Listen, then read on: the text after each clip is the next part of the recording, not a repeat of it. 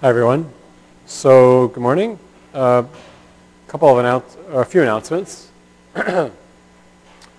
Next Tuesday is the midterm 2. Normal time. It covers the carbohydrate lecture to the last lecture. Okay. Today's lecture is not on it. Whatever we cover today. I'm going to cover CRISPR-Cas9 this morning, which was on the slides of the last lecture, but because we didn't cover it last class, CRISPR-Cas9 will not be on the midterm. Okay, so basically whatever I got up to last class. A couple other things you want to bear in mind, and this is all in the Moodle, so don't feel like you need to scribble it down. We're fortunately in one of only 2 rooms now, instead of split up across 4 rooms. If your last name's A through K, you're in here. If your last name's L through Z, you're in Curtis Lecture Hall. I presume this is I, and not L. I mean, this is what it says on the room assignment. I think it's an I, so let's hope it's an I. We have normal office hours today, which is 10:30 to 11:30, first floor LSB. I've also set up an online office hours tomorrow between 2 and 3 p.m. if you have questions. And I plan to also set one up on Monday, but I haven't figured out a time for that yet. So just check the Moodle, and you'll see another announcement for that. Okay. So before I get into today's lecture, I want to finish a little bit about last lecture. So we basically got up to this idea of next generation sequencing. We talked about Sanger sequencing in some depth, and I put a movie up for that on the Moodle. I hope that's helpful. I also put the movie I had of PCR, so hopefully that's helpful also. Just to very briefly go over this, the main concept that I want to cover on this is basically these are all Sanger sequencing. Each individual dot, this is basically a picture that is being viewed by under a microscope with a very sensitive camera. And each dot corresponds to an individual sequencing reaction. And you're going to have millions of these sequencing reactions spread across the slide. We're just zooming in on one region of it. Each dot is basically a different piece of template that fell onto the slide in that place. And it was covalently linked there. And then they're basically doing sequencing reactions on each dot, whereas instead of looking for bands on a gel, you're looking for an order of colors. So basically the colors that come up in each dot after one round of dideoxy incorporation will tell you what the particular nucleotide is on that sequence in that position. So in the first panel, we're highlighting two different dots. For this dot, the first nucleotide in the sequence is T. For this dot, the first nucleotide in the sequence is C. And each dot on here has its own sequence going. So this one would be a G, this one would be an A. And then the computer keeps track of all the different dots, colors that was assigned to each dot after the first round of dideoxy incorporation. And then it washes all that off and unblocks the reaction and gets ready for the second round of dideoxy incorporation.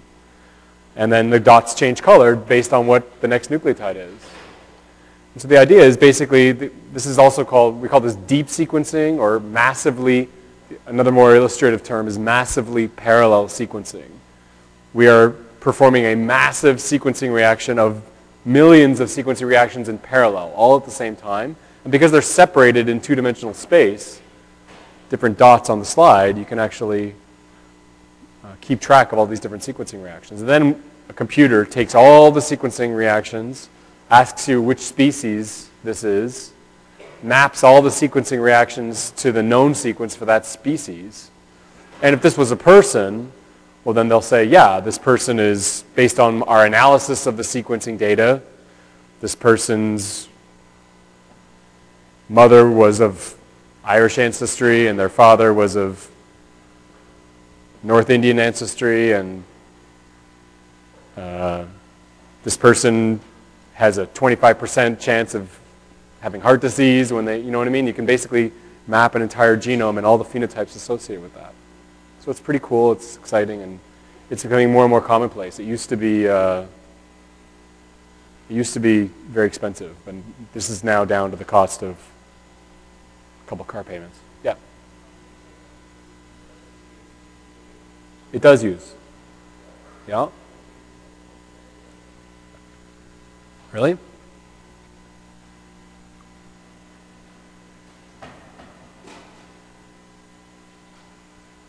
Mm-hmm. You're right, it doesn't. Sorry, my bad. But it does use some way of, right, they're blocked. Okay, so instead of being blocked by having a dideoxy, thank you. Instead of being blocked by having a dideoxy, they're reversibly chemically blocked. So you add the next nucleotide on that has a certain color, and that nucleotide has a chemical block on the 3' end that doesn't let the next nucleotide go on until you note what that newly incorporated nucleotide was. And then you remove the chemical blocks, and now that lets you put on the next nucleotide. So thank you. That's an important distinction. So yeah. So this massive parallel sequencing, I guess, doesn't use the dideoxys. But in a fashion, it's somewhat conceptually similar in that, at least for a time, you can't add another nucleotide onto the 3' end. But that's the important thing about this method is that it's reversible. And once you add the chemical that removes that chemical block, you can now add the next nucleotide. But it also relies on a primer extension. It relies on a template. So I didn't get a chance to talk about this last night. Or I did get a chance to talk. Sorry, I'm mixing things up. Last night I was at a talk on this. And I actually saw some people here there. That's pretty cool. I didn't get a chance to talk about this much last class. So this is something that's come on really in the last, it was discovered maybe 3 or 4 years ago. And it's just gone crazy in the last 2 or 3 years. So the idea is the problem that's trying to be solved is if I want to make we've got these 3 billion bases of DNA in a human genome. If I wanted to make an edit at a particular spot and not anywhere else, that's exceedingly difficult, right? We can't actually get in there with tweezers and do this. It's too small. And so this CRISPR-Cas9 is now synonymous with basically the ability to go into genomes and make particular edits at particular sites. So to understand how that works, you have to understand a little bit first what CRISPR-Cas9 is referring to. So people that were studying, it started out in work that was done by people in studying bacteria that grow in salt marshes. They were looking at the genomes of halophiles, these bacteria that grow in very salty conditions. And the first thing that was noticed was a region of the genome where basically these black boxes correspond to sequences that are identical. Okay, so you'd have this black box that was a particular sequence, and then this red box corresponds to at that point, unknown, a different sequence. But then that black box sequence would appear again. It was a repeat. And then a new sequence, and then the same sequence, the black box sequence again, black diamond, and then a new sequence, same sequence, new sequence, same sequence. They didn't know what this was. But it was basically a region of the genome where there were unknown sequences flanked or bordered by repeated sequences over and over. And it was just a novelty at the time. People didn't really understand what it was. Until someone took these sequences between the black boxes and did a homology search, and realized that they are sequences that come from bacterial viruses. So these are basically memories, like a genetic memory of a previous infection. And that's what happens in this system. So basically what happens is bacteria get infected by viruses, same as us. Here's a virus infecting a bacteria. It injects its DNA into the genome, into the cell, sorry. And often that infection will kill the bacteria. But sometimes the bacteria might withstand the infection. It may fight the infection. And when it does that, it takes a little piece of the phage's DNA and inserts it into this, what we call this CRISPR locus, right? So clustered, regularly interspersed palindromic repeats is what CRISPR stands for. So it's a cluster of DNA sequences. They're regularly interspaced. That means there's like this regulated spacing between these palindromic repeats, these repeat sequences. Okay, so that's what CRISPR stands for. Basically, they took this phage DNA and they made a new repeat sequence. So basically, they put that phage DNA sequence into the chromosome and then added a new black box repeat sequence after it. And what happens is this long locus, there's a promoter here, you can see it. This whole thing gets transcribed into one long RNA, and we call that the pre-CRISPR RNA, like this. There's some editing machinery, and that's encoded in these Cas genes. This is CRISPR-associated genes, Cas, okay?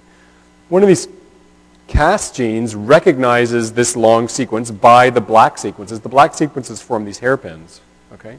We've talked about that.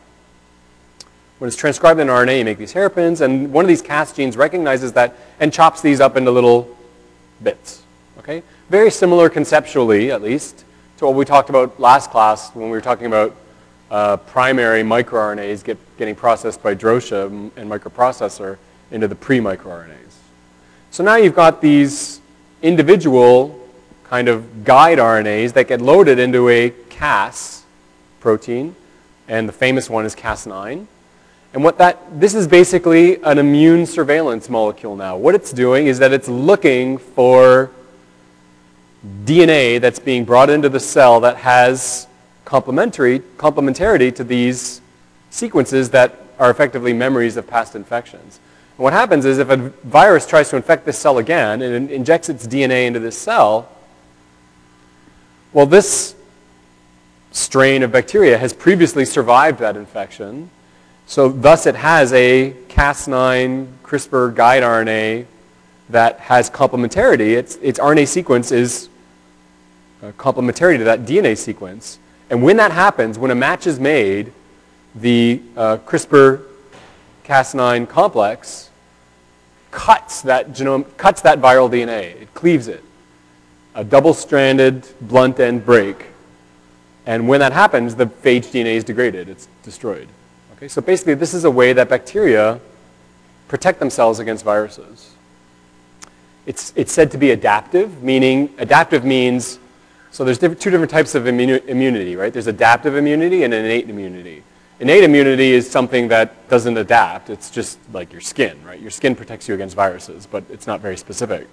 But your antibodies, your memory B cells, what vaccination is based on, when you get vaccinated, you create a memory of that infection, and now you've adapted your immune system to handle that infection again.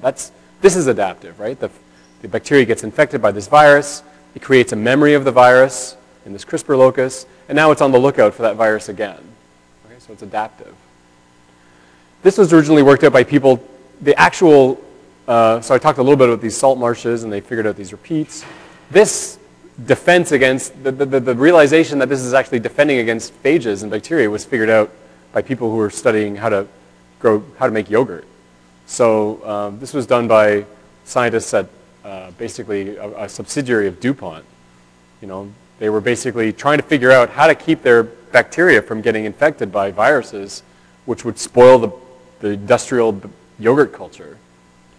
And so they were spending money trying to figure out how to make their strains more resistant to viral infection, and they actually figured this out. And we had the Gairdner Awards last week, in which they recognized these major discoveries.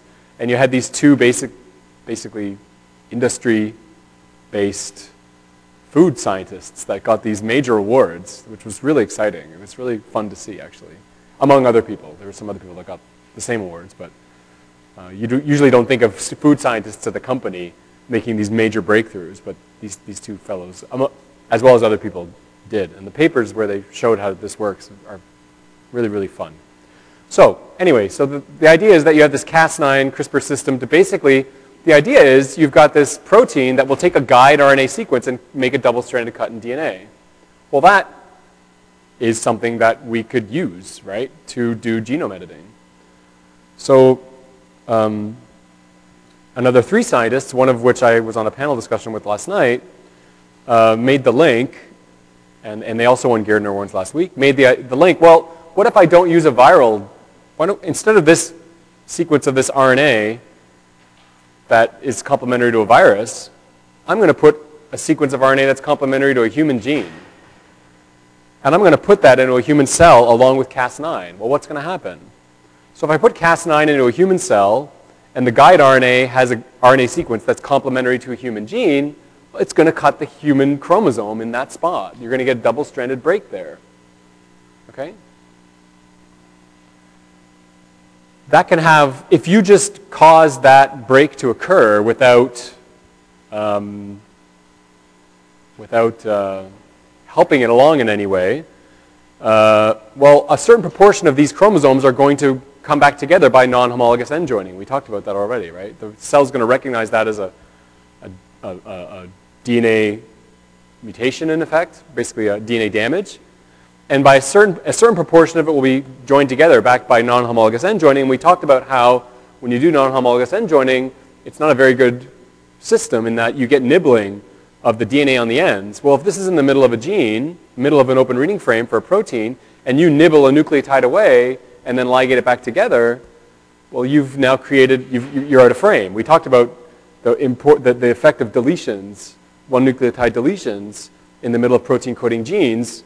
If you remove a nucleotide from that open reading frame, now you're out of frame. And this is effectively a way to delete any gene in the genome you want, right? Alternatively, you can, when you put in the Cas9 and the guide RNA, you can also put in some extra DNA that might be of interest to you. It could be a mutation in that gene that you want to test. It could be, you could put in a whole, this donor DNA could be the DNA that encodes green fluorescent protein. I don't know if you've come across that. That also won a Nobel Prize a few years ago, but basically it's a protein that glows. We isolated it from jellyfish, or scientists in Japan originally isolated it from jellyfish, and people figured out this really neat trick. You can basically fuse your protein of interest to green fluorescent protein, make one protein out of it, and now your protein of interest, wherever it is in the cell, it's glowing green. You can actually track where it is in the cell. You can follow it around. So now you can take a piece of donor DNA, a version of your gene, a tag, a version of green fluorescent protein, and we talked about homologous recombination, this double-strand break repair. When the cell fixes this, we talked about how it uses another copy of DNA to basically put that piece back in.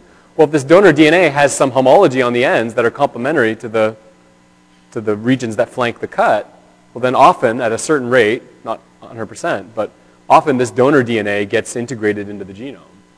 And so you basically fix the gene by putting in a region that has complementarity, but also an extra little bit that you engineered. So this is basically a way to, which previously in human cells and mammalian cells and plant cells, there were ways to kind of edit genomes, but now it's become much simpler, much faster, much less expensive. And this is transforming the way we do molecular biology. Yeah.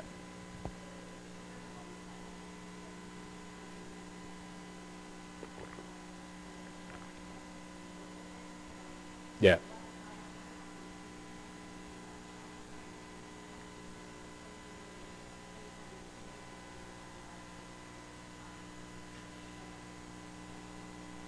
It does. This relies on that. It's basically when you put in this guide RNA for a human gene with Cas9, it's treating the human chromosome like a phage DNA. It's finding the respective sequence and cutting it.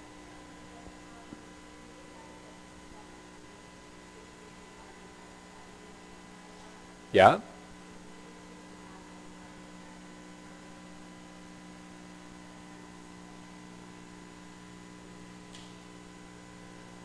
That's effectively what's happening. So when a phage DNA gets cut, right? I mean, I guess maybe the repair pathways aren't as robust in bacteria. When a phage DNA is cut in the middle of it, that phage, you've now exposed new 3' and 5' ends to that phage DNA, and it's degraded, it's destroyed. Okay. In humans, when you do a double-stranded cut, to a certain extent, you do get DNA damage in that spot, but we've got very robust DNA repair pathways that will take that cut and put it back together, either through non-homologous end joining or through double-strand break repair. Am I missing your question, kinda? I'm missing the. Okay, sure, all right.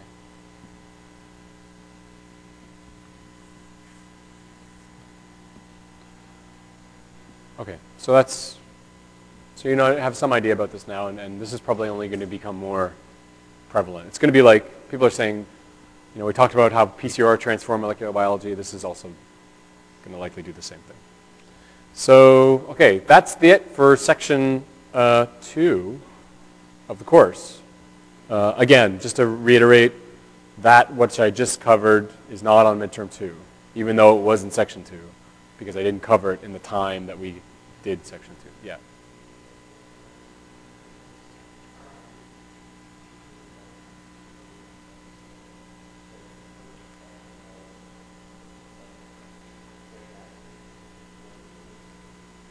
Okay, so the question has to do with, like, I guess application, or people are doing it right now all over the world and the thing that it's probably most commonly used in is using cell lines. So basically in the lab we grow human or mouse cells in culture.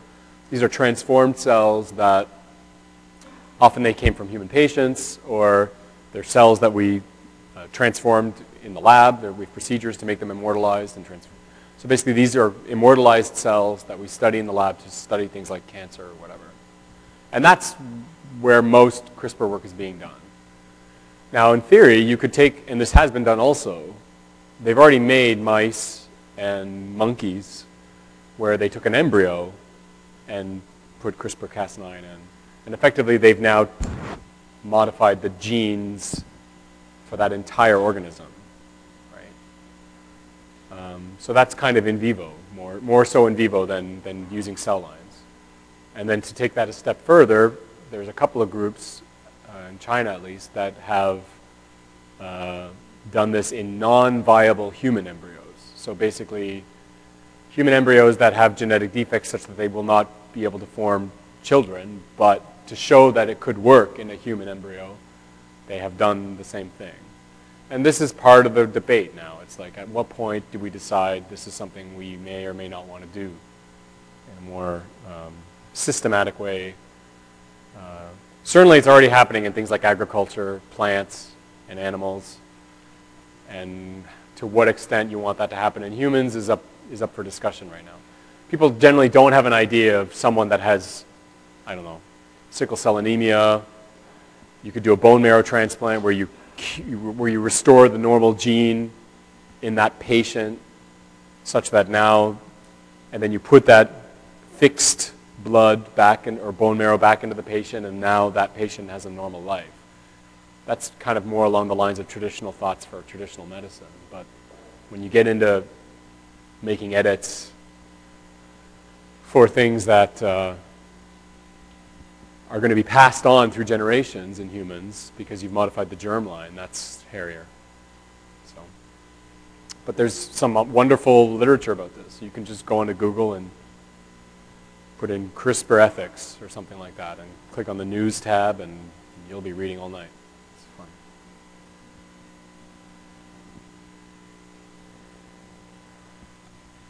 It's like that scene in Jurassic Park,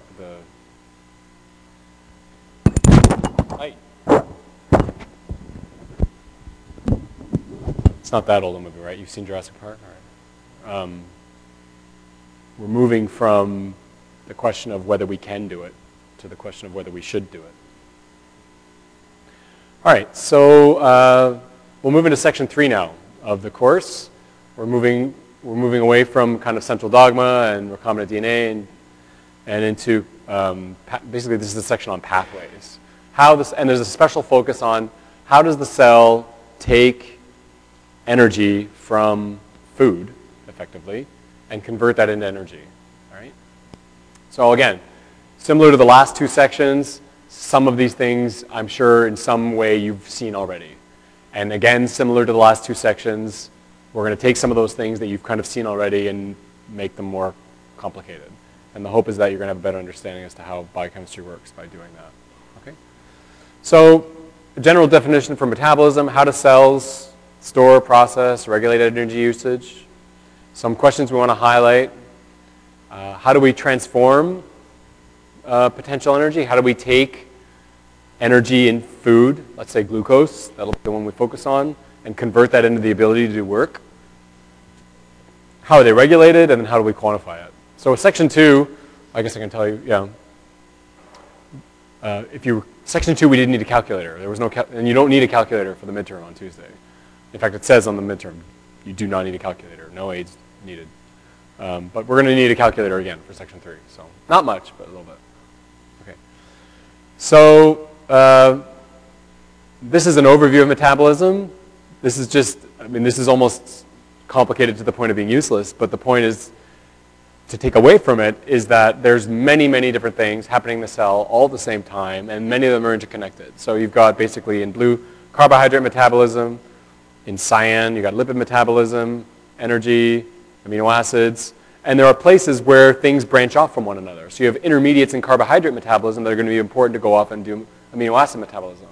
Obviously, we can't cover all of this, but there's been a lot of work over the years to understand all these processes, and if we wanted, we could have taken any of these processes and focused on them, but what we're going to do in the class is focus on a couple of representative pathways. We're going to focus on carbohydrate metabolism, a little bit on lipid and amino acid metabolism, and generally these other ones we're not going to cover so much. So it's important to understand this idea of what we call intermediate metabolism, okay, and that kind of gets a little bit to what I was pointing out here, right? If you've got this molecule here, and you eventually want to get to this molecule down here, there's going to be a lot of steps in between them. You don't get that conversion directly. So this idea of intermediate metabolism is a synthesis of biological compounds occurring in a series of organized steps with well-defined intermediates, which we also call metabolites. And the sum of all those steps in the synthesis or breakdown of something we call that a pathway. Okay? So one pathway we're going to cover in some length is glycolysis, right? How we basically take glucose and convert it into pyruvate.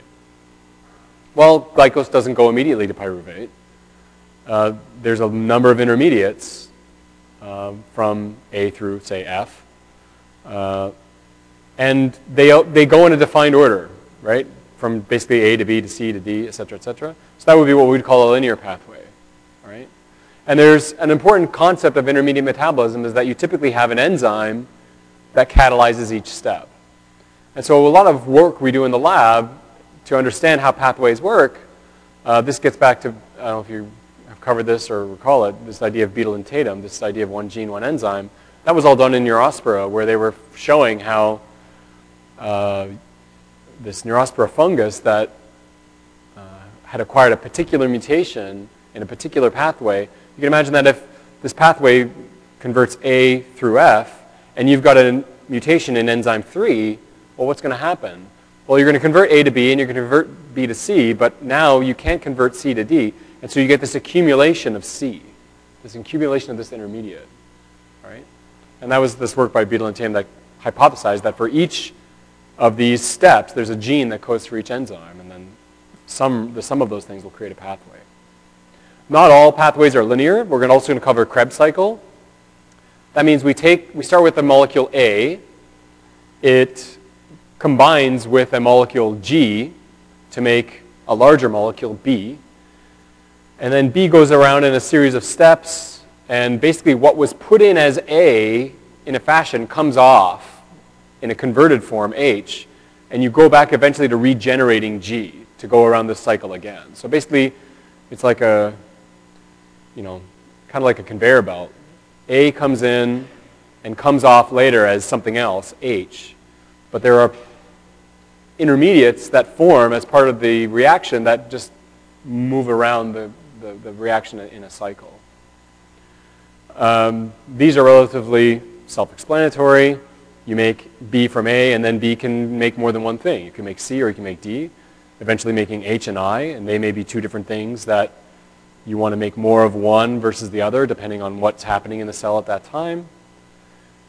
Spiral, you start with A, you make B, C, and then D, and then you make a version of A. It looks like A, but it's a slightly different version of A. A prime, which makes B prime, C prime, D prime. This basically, so an example of this would be fatty acid synthesis or breakdown, and we'll talk a little bit about that also. So fatty acid breakdown, you guys understand what a fatty acid is. This would be something like a 16-carbon chain that has a lot of stored energy in it, and if you want to burn that fat, you want to convert that fat into energy, you don't take all 16 carbons and take them off all at once. You take them off in 2 carbon blocks. 16 becomes 14, 14 becomes 12, 12 becomes 10. And so if you're starting with a 16 carbon chain at A, you do these steps on it to take 2 carbons off, and you arrive at A prime. A prime looks a lot like A. Instead of a 16 carbon chain, it would be a 14 carbon chain. But then you're basically doing the same steps again on the 14 carbon chain to make a 12 carbon chain. Eventually, the idea of a spiral one is that you run out. And so eventually it stops. But it's this kind of ordered series of steps that happen iteratively, one after the other, to each kind of intermediate of that long original substrate. Does that make sense? Okay, so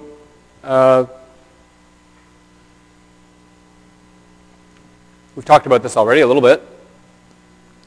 The idea of catabolism and anabolism. Together, catabolism and anabolism make up metabolism, but we're breaking down metabolism into 2 different concepts. Catabolism is basically breakdown, right? You're taking biomolecules and you're breaking them down. That often is, we're going to talk about that in the context of breaking down a sugar and converting that into energy, right? So as we break down glucose, this is overall a chemical oxidation reaction. We're taking the electrons, the higher energy electrons you find on glucose, and we're trying to capture that energy. Eventually those electrons get put onto oxygen to just give off water. But what we're doing is, as we're doing that, as we're taking those high energy electrons on glucose and sticking them on oxygen, as those electrons move from higher potential energies to lower ones, we're capturing that energy. We're doing that to directly make ATP, and we're reducing cofactors. And this is going to be, we're going to cover this as a critical element of energy metabolism, energy, how we manage our energy stores. Basically, as we take electrons off of glucose and intermediates of glucose, we put those electrons on NAD plus to make NADH, NADP plus to make NADPH, and FAD to make FADH2. And then we convert those reduced cofactors to ATP.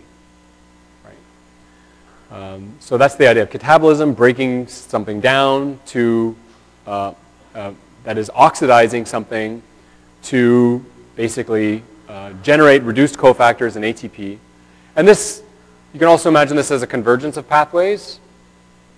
We're basically taking several things and basically breaking them all down into ATP synthesis. The end of the result of it, the whole thing, and that energy can come from several different stores, fats, sugars, this sugar, that sugar. The idea is to bring it all down into basically getting ATP out of it. Whereas in anabolism, we're taking ATP, we're oxidizing cofactors, we're regenerating these things, and we're using that ATP energy to build things. And so now we're taking that ATP currency and we might build DNA from it, we might build a membrane from it, we might build a protein from it, effectively. And so here we're banking ATP and here we're spending ATP, okay, to do many things. So I've kind of already alluded to this idea that ATP, we think of ATP as basically the currency, the energy currency of the cell, right? We store energy in ATP in the form of some high energy phosphoanhydride bonds. And this is just a table showing you the delta G naught prime of, and we'll talk about delta G naught prime, of various compounds. And you can see here's ATP going into ADP, ADP going to AMP, and ATP going into AMP and pyrophosphate. These are all very, very high energy exergonic reactions. When you basically break ATP down into ADP, you get a lot of energy for that. So that energy breakdown can be used to build things up, or when you're metabolizing glucose, fats, whatever, and you're making ATP, this is basically the energy you have to pull out of those compounds to make ATP. Okay? And so this production and breakdown of the phosphates of ATP form this kind of central theme of energy utilization. Not all enzymes use ATP. We talked about some cofactors in translation that use GTP. But you can imagine that ATP, GTP, these are largely kind of interchangeable. Your GTP stores will be related to your ATP stores. So if you don't have enough GTP to do translation, but you've got lots of ATP, it's relatively straightforward for the cell to convert some of that ATP energy into GTP. And so we basically, for simplicity, break it down into studying ATP stores. So we'll talk about some chemical reactions that happen in metabolism. There are many, but just some representative ones. This is kind of the introduction of the metabolism section. It's relatively important to understand this idea, and we've talked about this already a little bit, this concept of redox reactions, or oxidation reduction reactions, right? You guys remember this from, I presume, high school chemistry, right? Do you still do Leo? The lion goes grr? No? So loss of electrons is Leo is oxidation, and gain of electrons, grr, is reduction. So it turns out that there's a great deal of energy acquired in cells comes from the oxidation of high energy electrons into progressively less and less reduced forms. Okay?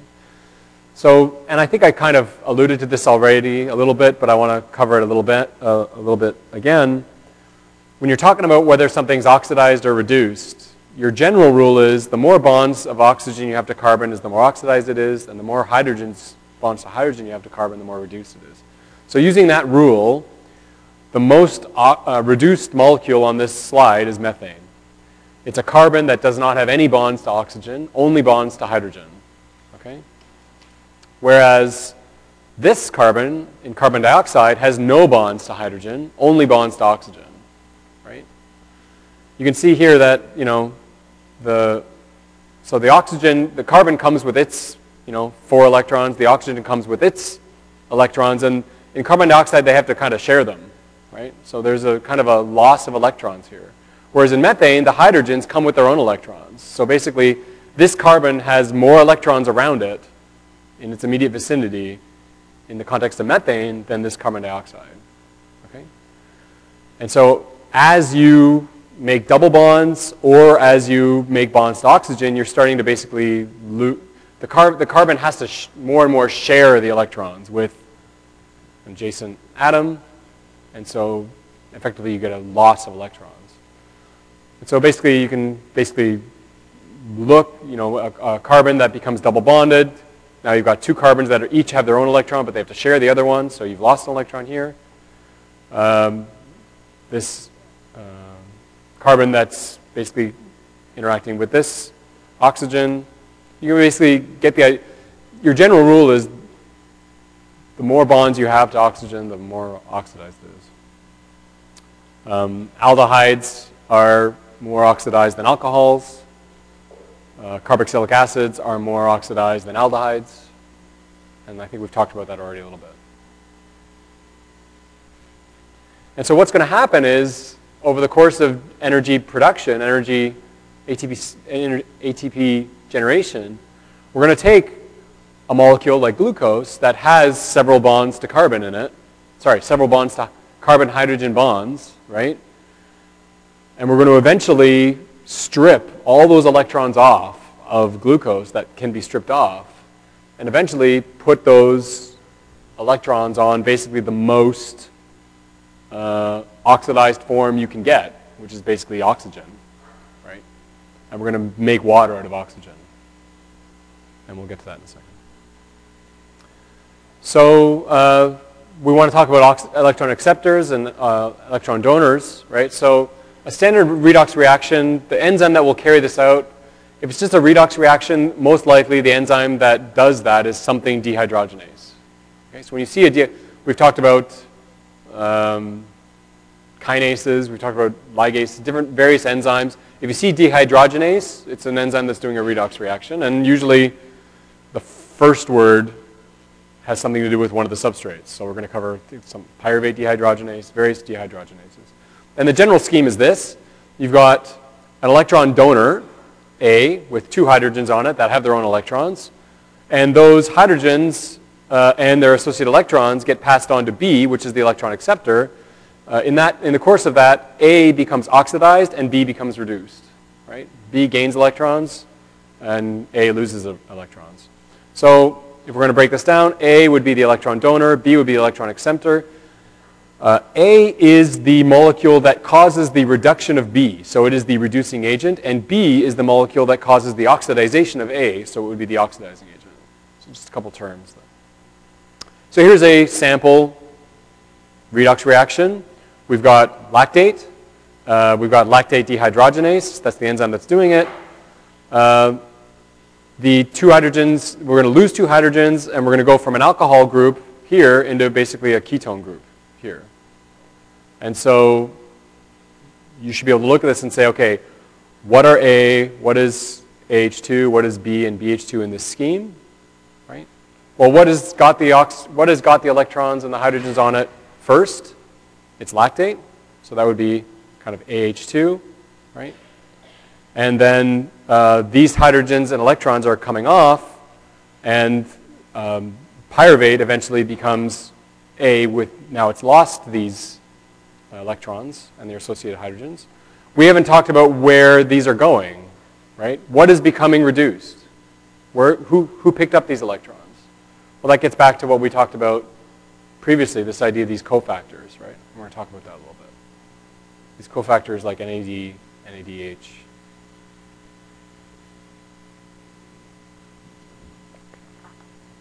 So the major electron acceptor during oxidation of metabolites is NAD+. I don't expect you to know the structure, okay? But you should understand that it looks like adenine. It actually has an adenine nucleotide in it, okay? So this is adenine, this is the sugar.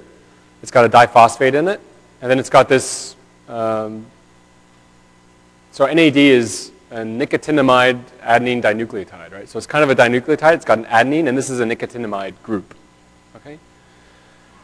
And so what happens is NAD+, which has got this positive charge on it here, will take 2 electrons and 2 hydrogens on it, okay, and become one of these 2 molecules, this NADH, all right? It will pick up an extra hydrogen up here. 1 hydrogen is basically lost into solvent as a proton, okay?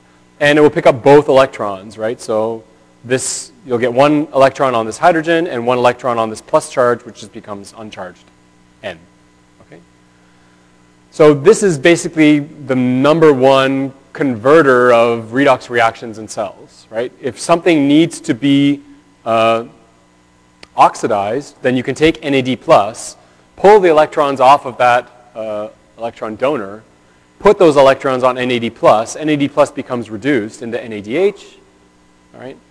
And now what we're going to cover in a few lectures is the idea that this NADH now can go on and be metabolized further in the mitochondria to further make ATP. I talked a little bit about NAD+. There's also NADPH. In NADPH, this hydroxyl group here has got a phosphate on it. So they're very similar molecules structurally, but if you've got a phosphate here, this becomes NADP+, or NADPH when it's been reduced. Okay? What we find is that when you need to oxidize something and reduce a cofactor, you're going to use NAD+. Right? When you need to reduce something and your cofactor needs to be oxidized, you use NADPH. Right? So one of them is basically the major electron acceptor, and one of them is the major electron donor. That's why, that tends to be why you have these 2 different forms, the phosphorylated and the non-phosphorylated form. They kind of have different roles. Okay? And we'll talk a little bit about some instances where we use each of these in different contexts. It's not always NAD+ and NADPH. The other major cofactor that we'll talk a little bit about in the class is FAD, or flavin adenine dinucleotide. Also FMN, which is related. Okay? This is what it looks like. Again, you don't necessarily need to know what this, I don't expect you to memorize this. But it's basically got this isoalloxazine ring, this very complicated prosthetic group up here, which basically we can put one hydrogen and an electron on to make FADH plus, right? And then we can put a second hydrogen and electron on it down here to make FADH2. Okay, so this FAD can take also, well, for NAD plus, you took 2 electrons and 1 proton to make NADH, and 1 proton was lost to solvent. For FAD and FMN, you take 2 electrons and 2 protons to go from FAD to FADH2. Okay? So there's slightly different kind of chemistries involved. One of them, you take both electrons and one of the protons. The other one, you take both electrons and both protons. And this tends to be not as extensively used as NAD plus, but there are some specific examples where we use FAD instead of, or FMN instead of NAD plus, and we'll cover those. We'll cover some of those.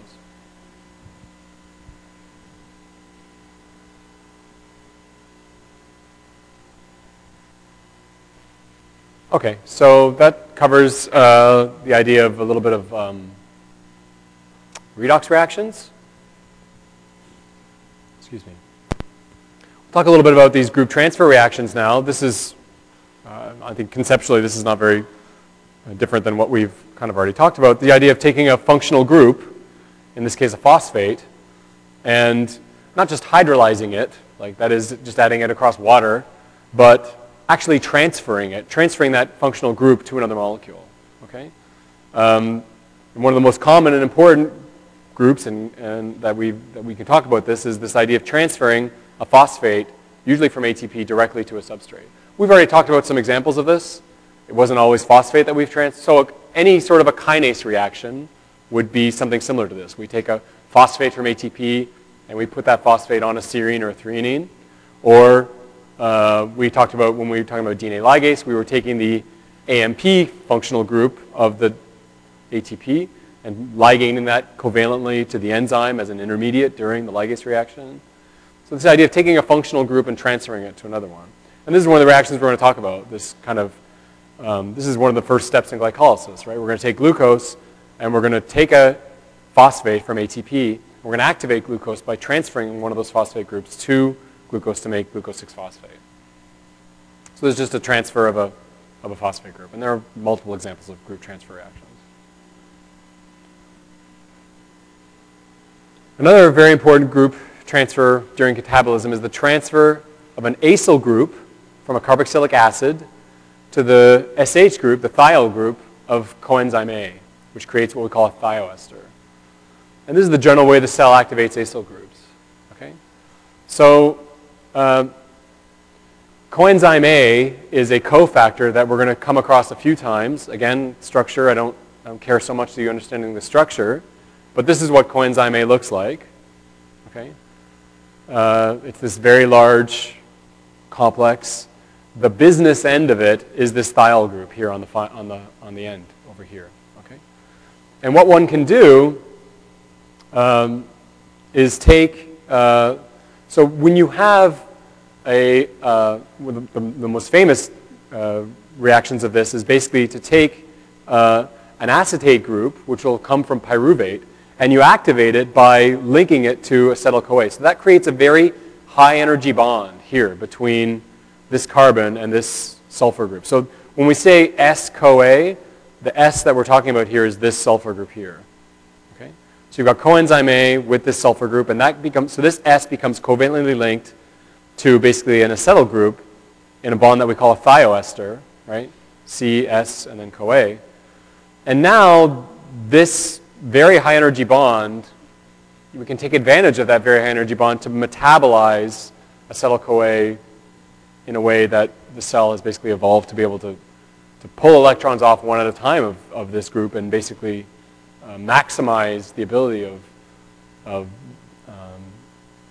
the cell's energy metabolism machinery to get as much energy out of this as possible. Okay? So we're going to cover this. This is basically almost an intro. The most important carboxylic acid group that we're going to transfer to coenzyme is this acetyl group, which creates this acetyl-CoA. So acetyl-CoA is basically this CoA thing with basically a CH3CO attached to it. We've already talked about hydrolysis reactions, right? So this is not the same thing exactly as a group transfer reaction. We're not taking a functional group and adding it to something that we care about. We're just basically breaking it by adding water across it. Okay? Basically, for a hydrolysis reaction, we're just adding water across a bond to break something. And one of the points of this slide is to show you, sorry, I can't quite see what. I'll put this over here so we can see what's coming. Okay. One of the points of this slide is to basically point out to you one of the reasons why hydrolysis of ATP is so highly exergonic. Okay, why is breaking the bonds of ATP why does it give off so much energy? Well, when you have ATP in its normal form here, you've got all these very highly negative charged groups adjacent to one another, and they tend to repel one another. And so if you're adding water across this bond and letting one of them go, well, that's much, much more favored than sticking all these negatively charged groups together next to one another. And so to take a phosphate off and making, in this case, ADP, there's a lot of kind of release of energy in that way. It's a very favored reaction. The other thing is that we've talked, you guys have covered in your chemistry classes, this idea of resonance stabilization. Molecules that can share charge across different forms are going to be more stable than ones where there's more restricted distribution of charge. There's more resonance stabilization for a free phosphate, right? You can basically distribute this negative charge across all these oxygens instead of this situation where the negative charge can only be distributed across these two oxygens. So that's another reason why a free phosphate floating around is much happier than these three phosphates linked to one another. And what comes out of this eventually is this idea that just by taking a water molecule and adding it across this phosphodiester bond, you get off a lot of energy. It's very exergonic. So it's got a very negative delta G. And we've covered hydrolysis reactions in other contexts also. We talked about hydrolysis of peptide bonds when we broke peptide bonds in the serine proteases. But it gets back to this idea of just adding water across a bond and breaking it. So this is basically some of what I already talked about. We have more resonance available. We have more resonance structures available for the free phosphate.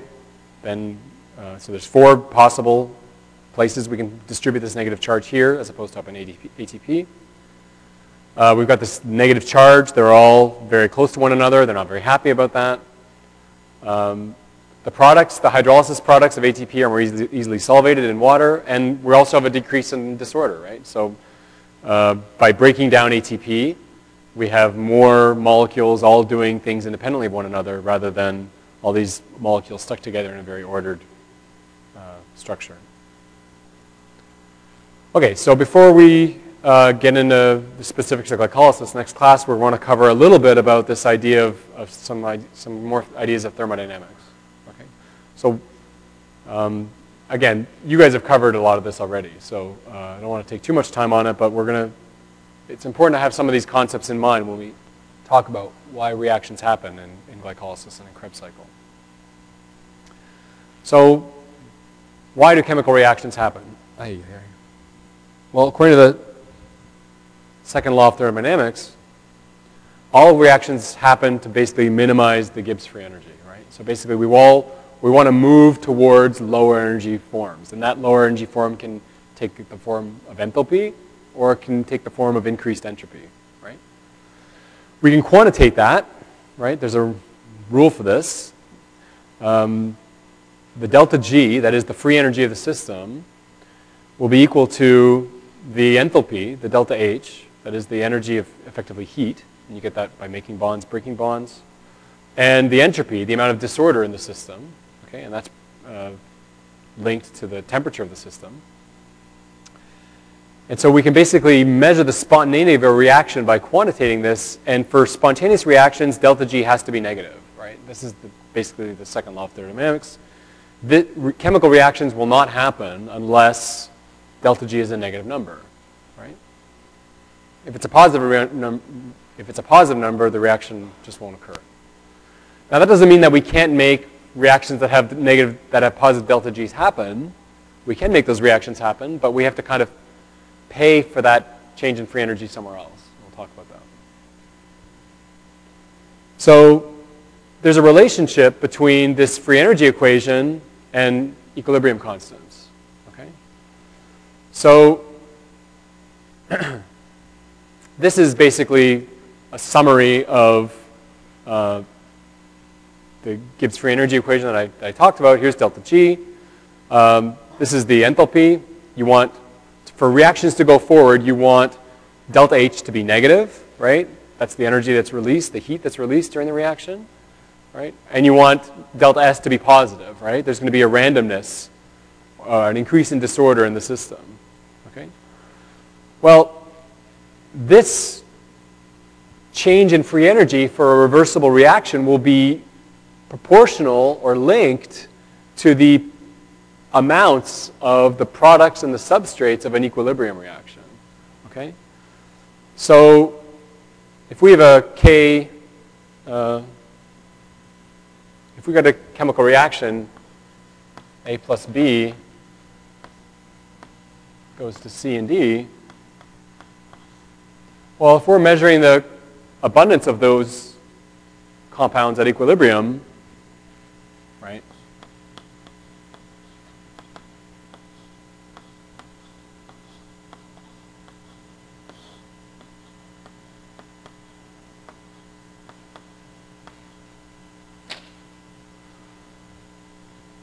If at equilibrium the abundance of C and D is greater than the abundance of A and B, well then you can infer that the reaction, the favored reaction is to the right, right?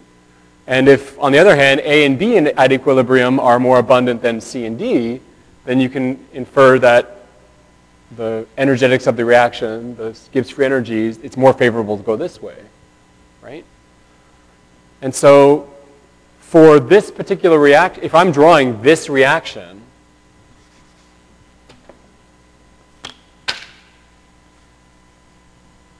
A to B going to C to D, right? If the equilibrium constant for this is less than 0, is less than, when the abundance of this is greater than this, that is the equilibrium constant is greater than 1, well that means that the reaction is favored going this way and the delta G for that reaction will be 0, okay? On the other hand, if the equilibrium constant is less than 1, that is the denominator is greater than the numerator, right? Well, that means that this is favored making. And so that the free energy change of going this way, this is an endergonic reaction. It's not favored. The equilibrium, the Gibbs free energy constant will be favored going the other way, right? And if this is, and when it's 1, the delta G is 0. You're basically at equilibrium. So I'm going to try to, we'll do a sample version of that in a second. So some concepts we'll cover first. We know that S entropy will increase with volume. The more volume you have, the more disorder. You can think of that as basically something that's dissolved into a solute, right? As the volume will decrease, the amount of order in that system will increase, right? So volume for a finite amount of substance will dictate the concentration. Since the entropy and the free energy are proportional to one another, this means that the concentration of the solution will dictate the free energy. This means that the change in free energy depends on the concentration of the substrates and the products of the chemical reaction, right? And that also makes sense. You can imagine that if you have substrates for a reaction, if A needs to find B to make C and D, if the reaction becomes too diluted, then they'll never find each other and the reaction won't happen. So it's not surprising to discover, so we're basically going to do a bit of math as to kind of what I was talking about now, or try to illustrate it a bit better. It's not surprising to discover that the change in free energy is related to the equilibrium constant. So for this reaction I just drew, you're going to have this equilibrium constant. At a large KEQ means that at equilibrium, C and D will be in excess. At small values of KEQ, A and B will be in excess. And this will be dependent on the chemical reaction that you're talking about. So this is the formula that basically relates those two phenomena, right? When a chemical reaction reaches equilibrium, the delta G will be 0, right? This allows us to derive the formula expressed as a relationship between delta G and the equilibrium constant. The delta G naught prime is equal to the negative version of the gas constant times the temperature in Kelvin times the natural log of the equilibrium constant, okay? Why do I say this delta G naught prime, okay, as opposed to delta G? Delta G naught prime is a version of the free energy number, but it refers to the change in Gibbs free energy at standard state. That means the reactants are at 25 degrees Celsius, the pressure is 1 atmosphere, and the pH is 7. Okay? So basically, this is basically a standardized delta G under certain experimental conditions. Okay? So how can we calculate this? All right. So we're going to convert glucose 6-phosphate into fructose 6-phosphate. Okay? So we're going to take 1 molar of each reagent. We're going to mix them together under standard conditions. At equilibrium, we're going to let that come to equilibrium. And so we've got this equilibrium constant, the fructose 6-phosphate concentration over the glucose 6-phosphate concentration at equilibrium. So basically, my numerator of this reaction, this is just two groups interconverting. There's no A and B, it's just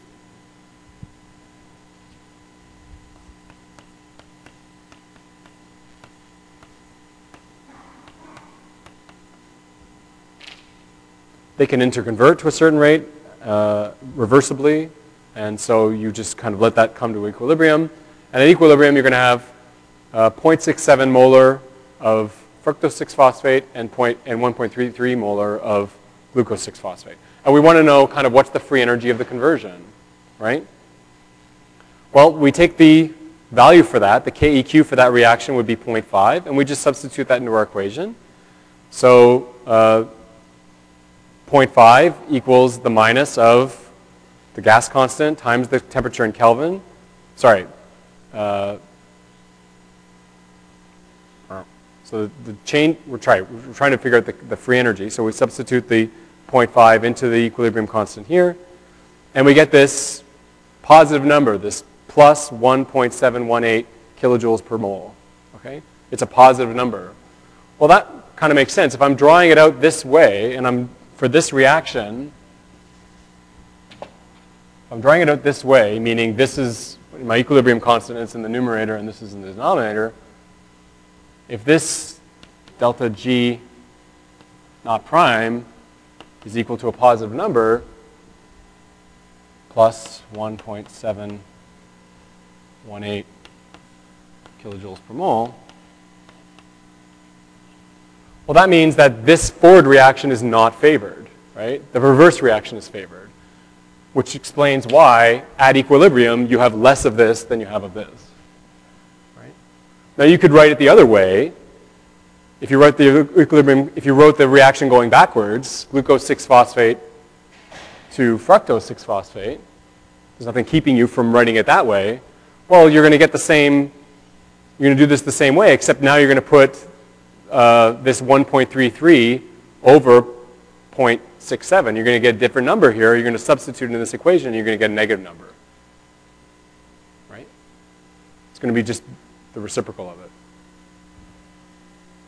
So the reaction as written, glucose 6-phosphate to... Sorry? Is it? Probably. So sorry. Yeah, probably. I tend to mess these things up when I'm trying to. So I've got, in my equilibrium equation, I've got fructose 6-phosphate in the numerator and glucose 6-phosphate in the denominator. So I should have done it this way. Yeah, sorry about that.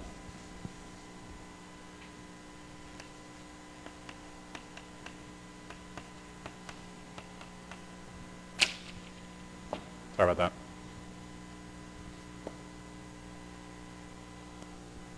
So this is the endergonic reaction, and the reverse reaction is the exergonic reaction. Thanks.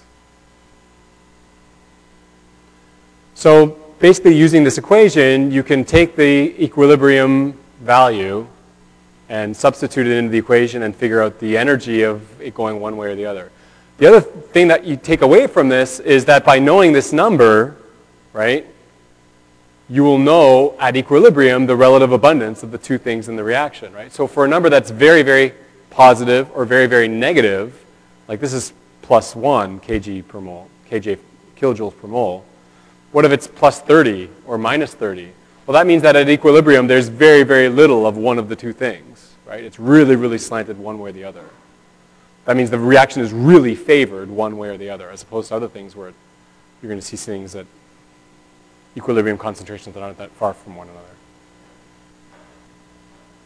So how do we get reactions that are endergonic to go then, right?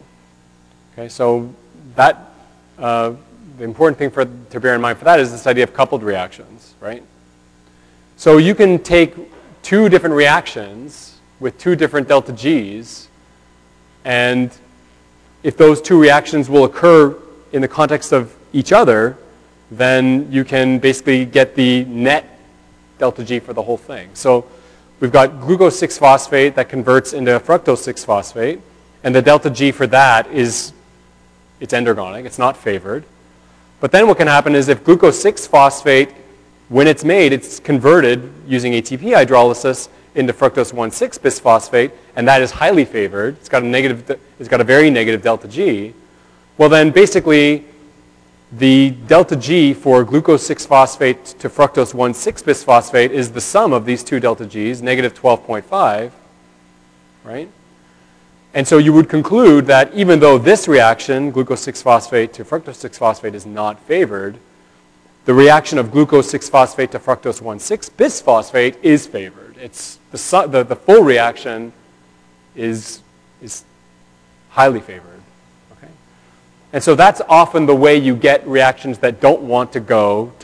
You couple them with other reactions that are favored, and you end up with a sum delta G, a net delta G, that promotes the reaction. Okay?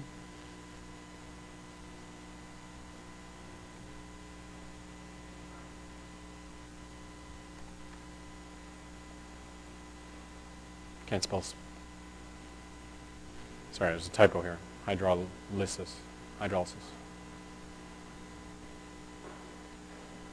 So these are some of the compounds we're going to be talking about in this course. A little bit. Again, I don't want you to memorize delta Gs. That's silly.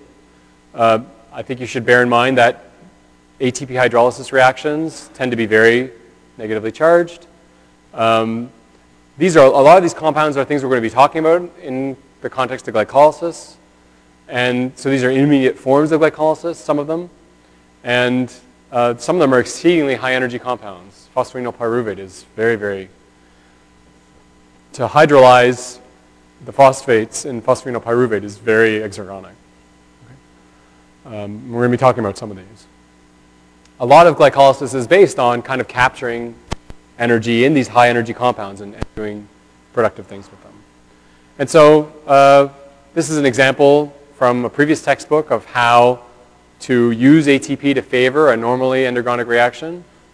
The math is not so complicated, but maybe you want to give it a go. So basically you're taking these two half reactions, the hydrolysis of ATP, right, ATP into ADP, there's a negative delta G for that, and then basically taking fructose and phosphate and making fructose 6-phosphate. You can basically combine these two reactions together, cross some things out, and get this sum reaction, this ATP plus fructose is getting fructose 6-phosphate and ADP. And the sum delta G for that coupled reaction is just the difference in these delta Gs. Okay?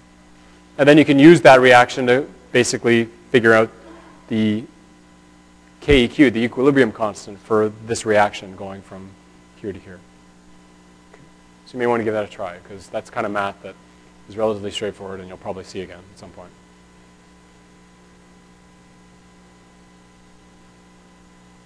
Any questions on that? Okay, I know that this is all after the midterm, so you're probably only half listening, but we can cover it again in a little while. I'll see you on Tuesday, and good luck on the midterm.